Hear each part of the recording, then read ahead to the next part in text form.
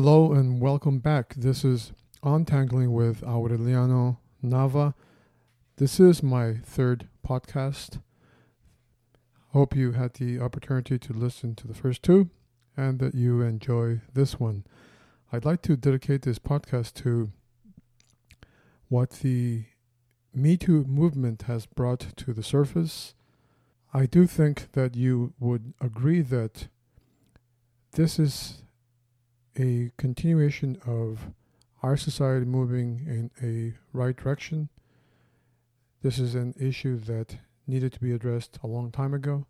Sexual harassment in the workplace that does impact the lives of people, their livelihood. The legitimacy of the concerns brought forth by Me Too is not even in question as far as I'm concerned. It's just an expression of something that needed to be addressed, and finally maybe we are addressing it as a society. But it does bring some interesting questions that can be asked and should be asked, and that's what I'm going to dedicate this podcast to. The question of when do we know when Me Too is taken too far? As a society, we have addressed other abuses that really took too long to be addressed, but finally we did. We could point to the abuse of child labor and the way workers were treated in work environments, and how that was finally addressed in 1938 with the Fair Labor Standards Act. And we can even point to how sexual harassment in the workplace was addressed with the Civil Rights Act of 1964, Title 7 of that act. And we could even talk about how, even with respect to our animals, our dogs and cats, that as a society we have moved in the right direction with respect to how we treat these animals because we love them. They have become and do become part of our family, but also we can see that there's even room there for us to improve because, so many animals are still being abused, and we farm them for their flesh, and we eat them, and we still don't know to what degree these animals are conscient. As I record this podcast, a Buddhist community that was started back in the 1970s by Chogyam Trungpa Rinpoche. If you're not a Buddhist, you probably have not heard about him. If you are a Buddhist, then you most likely have. Trungpa Rinpoche is credited with being one of the first Buddhists to have properly communicated Buddhism in the West in a manner that Western students could understand and, most importantly, translate into their own direct experience with their own everyday life situation. He left volumes of, just excellent teachings. If you have ever read any of his books, I believe you would be in agreement with that. Allegations, sexual in nature, have been filed against the present leader of the Shambhala community, the Sakyam Mipham, who is the son of Chogyam Trungpa Rinpoche. And these allegations are being, as far as I know, they're being investigated in a fair and open manner by the present Leadership Council after the resignation of the previous council as a result of these accusations surfacing. Now, these kind of allegations are nothing new to any religious organization. In the recent past, we could recall the massive allegations against priests in the Catholic Church that received such wide media attention. The history in Buddhist organizations is different, and it generally revolves around the misuse of the teacher-student relationship. I could mention here a few of the better-known cases within Buddhist organizations.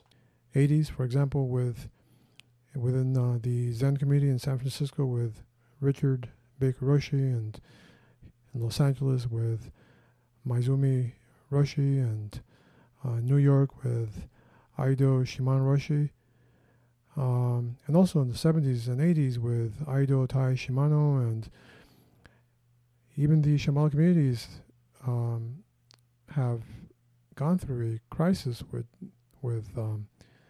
the Vajra regent Orso Tenzin in the 80s that shook the community. The Insight Meditation Society has also not escaped this experience in the 80s. And even within Hinduism here in the West with Swami Muktananda and the repeated sexual encounters that later were revealed by many of his female students. And in a formal survey done by the Yoga Journal magazine in 1985, where it surveyed 54 teachers, it was revealed that 39 had sexual relationships with their students, and some even eventually married one of their students.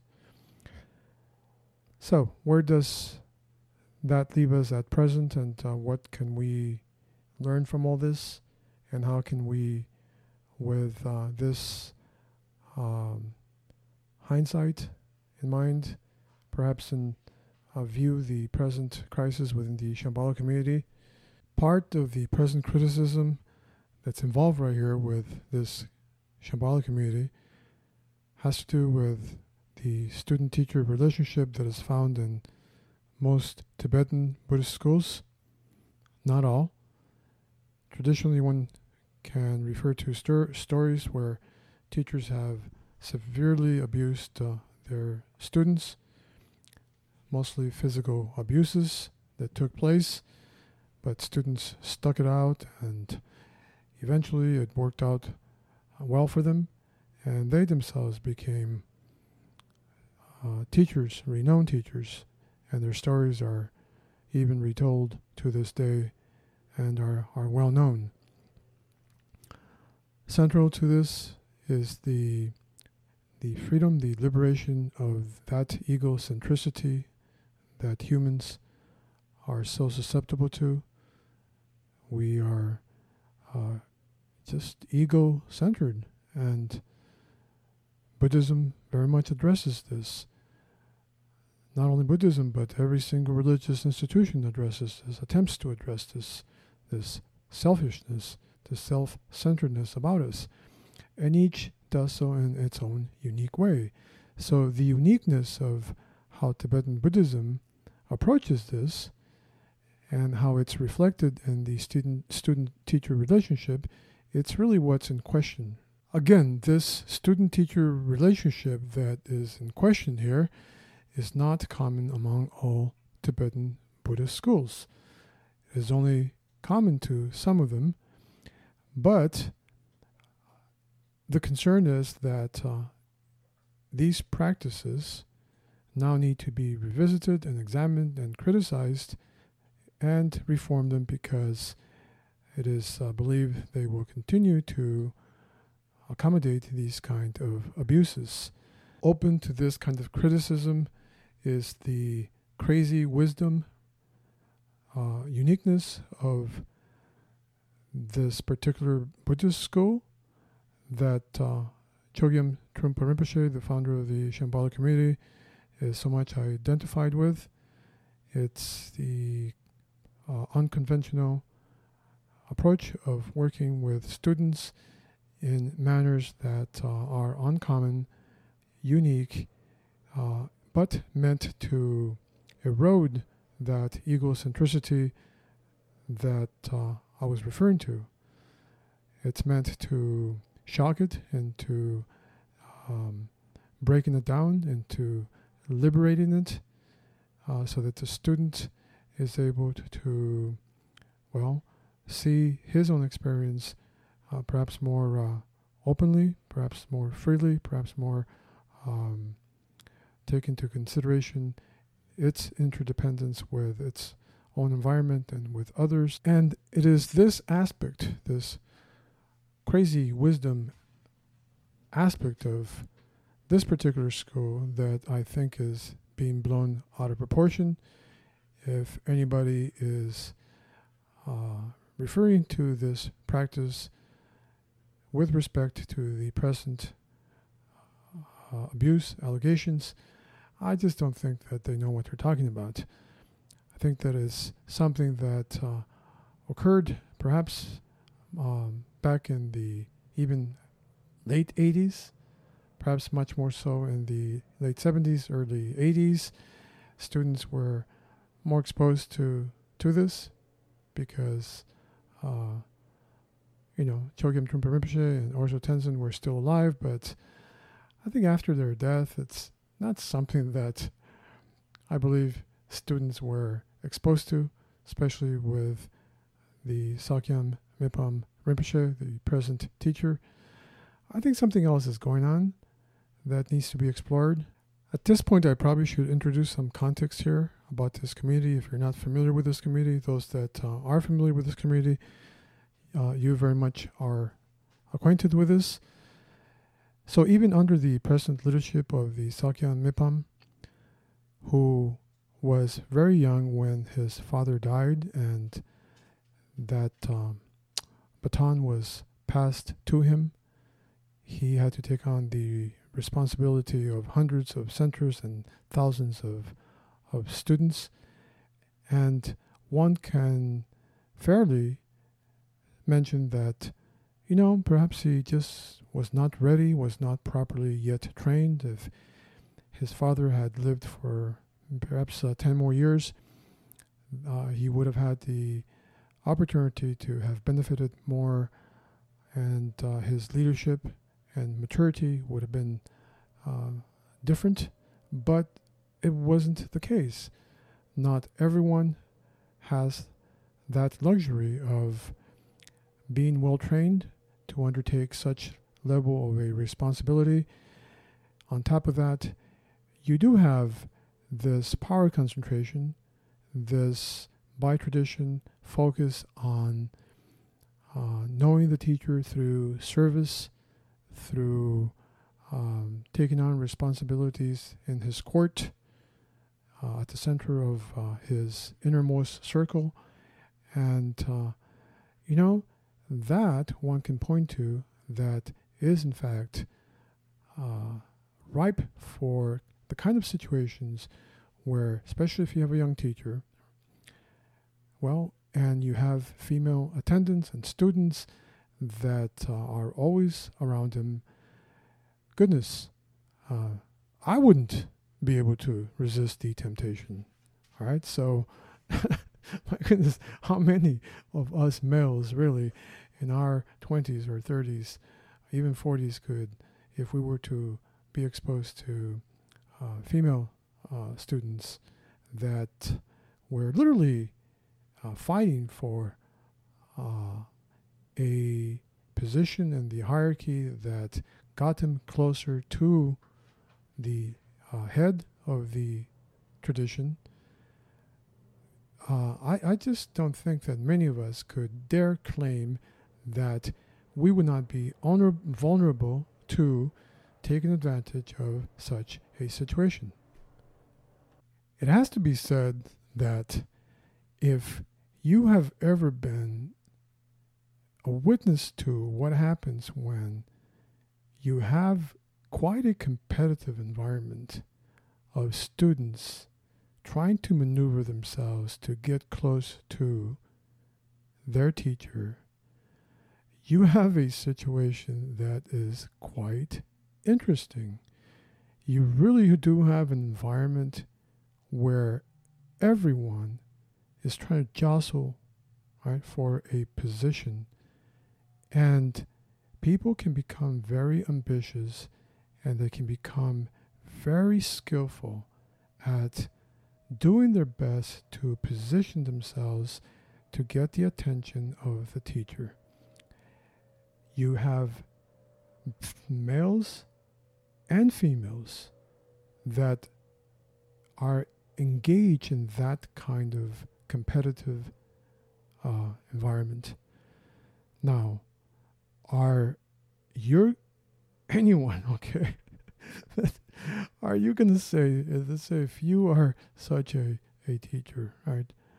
And literally, right, you know that many of your students are willing voluntarily to give of themselves to you at your call, because they are convinced that some benefit, some advantage, that they will get something out of that.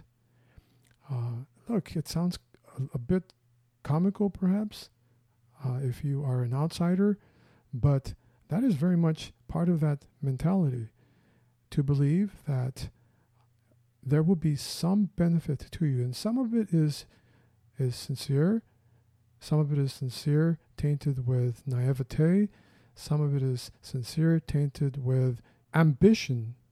The kind of ambition that says, you know, I am willing to do almost anything in order to be in this innermost sanctum, this innermost circle, where I will have the attention, right, the eye, the care, the instruction, that personal contact with this teacher, because I will benefit from this somehow. And I hope that I benefit from it in a genuine way, that I do learn something from it, that my ego is actually, liberated, that my ego is gradually perhaps destroyed and shaped into a more humble version. It's worth sharing with you that this very competitive situation, this kind of environment and competition for the teacher that I'm referring to, is nothing unique to this particular school, the Shambhala Centers.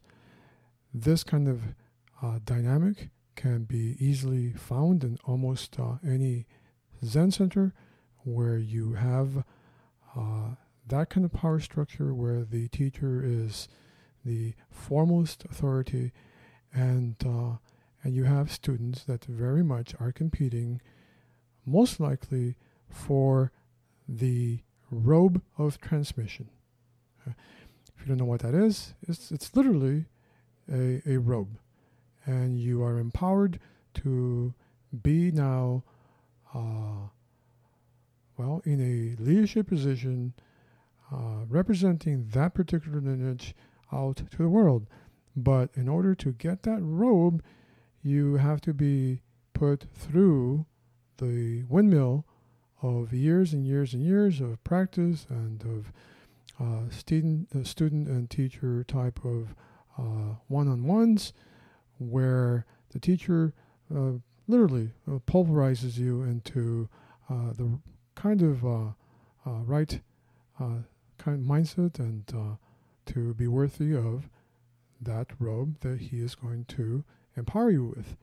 I was a witness to this situation in a Zen center here in Los Angeles, where that competitive dynamic was clearly visible. And look, this is actually a center that is very dedicated to practice. The teacher is a what I consider a very good teacher, very dedicated teacher, sincere teacher. He's also human, like we are all human, and vulnerable to the very same things that all of us are vulnerable to. But that competitive dynamic for his attention that I am trying to share with you, for that robe of transmission that Zen students seek and want, creates a very interesting type of situation.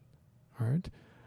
Now, I did not experience any kind of blatant abuses, other than some stories that people did share with me that where I found interesting, but for the most part, interesting in the sense of, wow, okay, well, that's an interesting kind of relationship to have with one's teacher that could, seen from this perspective, could be of benefit. Now, are some students, for example, in this particular Zen community, hurt by that student-teacher relationship? Are they sometimes, injured emotionally because their teacher is perhaps a little too tough on them, a little too direct with them? Yes, of course, it happens. And,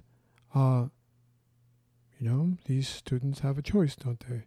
But should that tradition, that school, change its traditions in order to accommodate the sensitivities of some students? Should the teacher ease up on that student-teacher confrontational type of style that a lot of Zen schools and teachers adopt and practice, that's traditional to their schools, in order to accommodate the sensitivities of their students, in order to prevent them from experiencing emotional trauma and emotional crises that do result as a consequence of that interaction with too tough of a teacher? Hell no. Why should it actually change in order to soften up the blow that the student experiences as a result of that exchange? That is, would find kind of absurd. Now, the more interesting question that I think is really worth exploring and thinking about is whether these schools that have these unique student-teacher relationships will continue to survive in light of the increased secularization of our society. As people in our society find the appeal of utilizing the mind technologies that Buddhism has shared with the world, the teachings, the practices, and so forth, as these practices become more and more secularized, and the cultural, and power structure baggage that is there is not able to sustain that exposure, whether those unique aspects, as you would find in Zen schools and in Tibetan schools, are they going to survive that impact? The verdict is still out there on this concern. It's still to be determined. I suppose that we'll see in the future what takes place. But if one looks at what is going on in Japan, it's a little bit disturbing. A lot of schools, a lot of Zen schools, are not growing. A lot of them are shutting down, and that passing on of the lineage is experiencing somewhat of a crisis. But back to the central focus of this podcast, the present crisis within the Shambhala community and the allegations against its leader, the Sakyan Mipam. In no way am I trying to, or will try to, communicate to you that these allegations should not be taken seriously, that they should not be investigated. Actually, the contrary is true. Every indication is there from the leadership that these investigations are being addressed in a sincere and open manner. The central leadership council has resigned, and one can expect that some changes will be forthcoming. Let's hope that they are for the better, that they address the power structure that is there, and that it should be reformed to fit more with a Western leadership kind of structure that we would find in a lot of the Protestant religious organizations, which are more democratic and transparent and less power centralized. But we will see what takes place. Some final thoughts here to wrap this up. I really want to address how it is that I'm personally seeing this from just one point of view. Okay. One of the things that attracted me to Buddhism was how it is so focused on addressing the question of human suffering, of human dissatisfaction, that it is uniquely focused on its understanding, on what we can do as humans to address it, not just at the intellectual level, but down to the very core of our own experience, that it did not in any way attempt to sugarcoat certain facts, inevitable facts about my own life, that I will continue to experience suffering and dissatisfaction, and I will continue to experience and be faced with innumerable obstacles until I cease living. That at no point, even after the achievement of liberation, or even a significant part of liberation, that suffering in this world, in this lifetime, will go away. We might benefit from seeing it in a different light. Right? We might benefit from, as a consequence of our practice and our understanding, and whatever wisdom that arises out of that, that we may see that suffering with a quality of lightness about it, more transparently, so that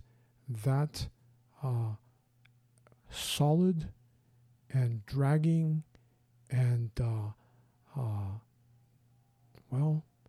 nihilistic and depressing quality of it does not really grip us as much as it used to. So in light of this perspective, of this committed focus from Buddhism, some of the way that adults might be relating to these kind of abuses, I think that we could fairly bring them under scrutiny. I'm not referring to specific allegations. I'm just referring that in general, as adults, when we participate in any aspect of our life, when we make any choices, that we should be mature enough to see that there's something that we create, that some conditions are set in motion that have some consequence or some fruition. And that if someone wants to have sex with you because it will free you from your ego, and having sex with this person, with this teacher, will crush your ego into liberation, don't be a sucker. Right? If you're not ready to actually accept the consequence of that as an adult, right, you have every right and every opportunity to say, no, I'm not talking here about people that need professional assistance. Okay, I'm assuming here that these are adults. So if you accept the too generous offer from a teacher, know what you're doing, which requires knowing yourself. But if you do know yourself at this level, you probably are going to decline the offer no matter the consequences. Perhaps the consequences are that you are going to be cut off from the inner sanctum, right? From having access to the teacher as much as you would like to. Or if you accept the offer, you perhaps have a very healthy relationship, a very confident relationship with your own sexuality. And so you are very capable then of accepting whatever consequences of that choice result. Anything else? Well, as I said, you probably need to find some good psychological counseling. And any reasonable teacher, I hope, and one can doubt this, yes, we could, would probably recommend professional help to that student and not be so brute as to take advantage of that vulnerability. Okay, that first one can fall under the category of, hey, don't deceive yourself, right? Because as adults, as responsible adults, it doesn't work.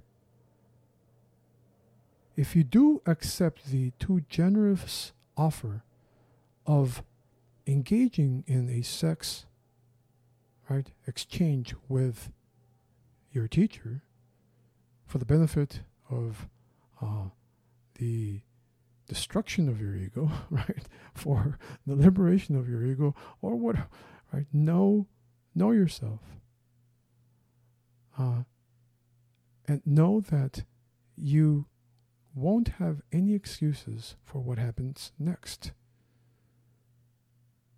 All right, this could fall under the category of don't make excuses for yourself once you decide upon a given course. So what happens next? Well, it really doesn't matter, does it? It doesn't, and it shouldn't matter, because you are willing to accept the consequences of your choices and whatever it is. And this can fall under the responsibility of take responsibility for yourself as an adult, as a student, even as a student with a teacher that might be interested in you as a sexual type of thing. Lastly, I'd like to wrap this up by tying it up with the Me Too movement. I'd like to believe that we all believe that the Me Too movement can change the work environment, in that it will address the kind of abuses that no one should be exposed to, that have perhaps an impact on one's livelihood, and that there needs to be procedures in place that can address this when it happens, and that people will feel secure and safe enough to do so, to bring it to the surface, and also that due process that can be there also to protect those from being maliciously and falsely accused. I don't know of anybody that would disagree with that. Having said this, then one should ask the question if it's possible for this Me Too movement to be taken to an extreme. And the answer to that is, of course. Of course it's possible. Any movement such as this is possible to be taken to an extreme. And we need to know what that extreme is, what it will look like when it does, so that we can say, no, this has been taken too far. If you disagree with that possibility, I can't help you, but you should know that it's something that is very real. In addition, should we as persons be sheltered, be protected from those kind of pursuits, those kind of situations when people will hit up on you and solicit your interest, your attention, even your sex. And they do it not in an aggressive manner, but they do suggest that, and they may indeed court you. Should you be protected from that? I don't think so. On top of that, we can layer the question of, if you belong to a community whose central teachings are the teachings of the Buddha, whose central focus is addressing the question of suffering and discomfort and dissatisfaction in life, and teachings that inform us that all experiences have the seed of this suffering and dissatisfaction, and teachings that make it clear to us that no matter how uncomfortable and painful and unsettling a situation and experiences, either externally or internally, that we need to learn to practice being able to experience that fully, rest with it, and not push it away, not destroy it, and not be indifferent to it. And we can just go on with this. We can also add that these very teachings also put us as persons, as individuals, at the very center of our own path. They make us individually responsible for our own understanding, for our practice, and that others can help us and others can be beneficial to us, such as teachers and our fellow Sangha members, but that ultimately we are accountable to ourselves and to our actions. And if all of a sudden that level of responsibility is watered down in order to accommodate personal discomfort in a way that is not going to be helpful to ourselves, and also in a way that is going to shelter us from the difficulty and the challenge that at times it means to work with others, including our teacher, well then at that point it's valid to ask questions having to do with the extent of the Me Too movement. Okay, this is getting a little too long. I really need to wrap this up. There's much more that can be said, but it's has to wait for another podcast. I need to make a disclaimer that should go as follows. I am not in any way a spokesperson for the Shambhala community. I am not a teacher with the Shambhala community. I am not even at present a meditation instructor with the Shambhala community. I have not been empowered in any way, so let that be clear. I do consider myself to be a student of Chogyam Trungpa Rinpoche, and at one point I did have a student-teacher relationship with the Vajra Regent Orso Tenzin.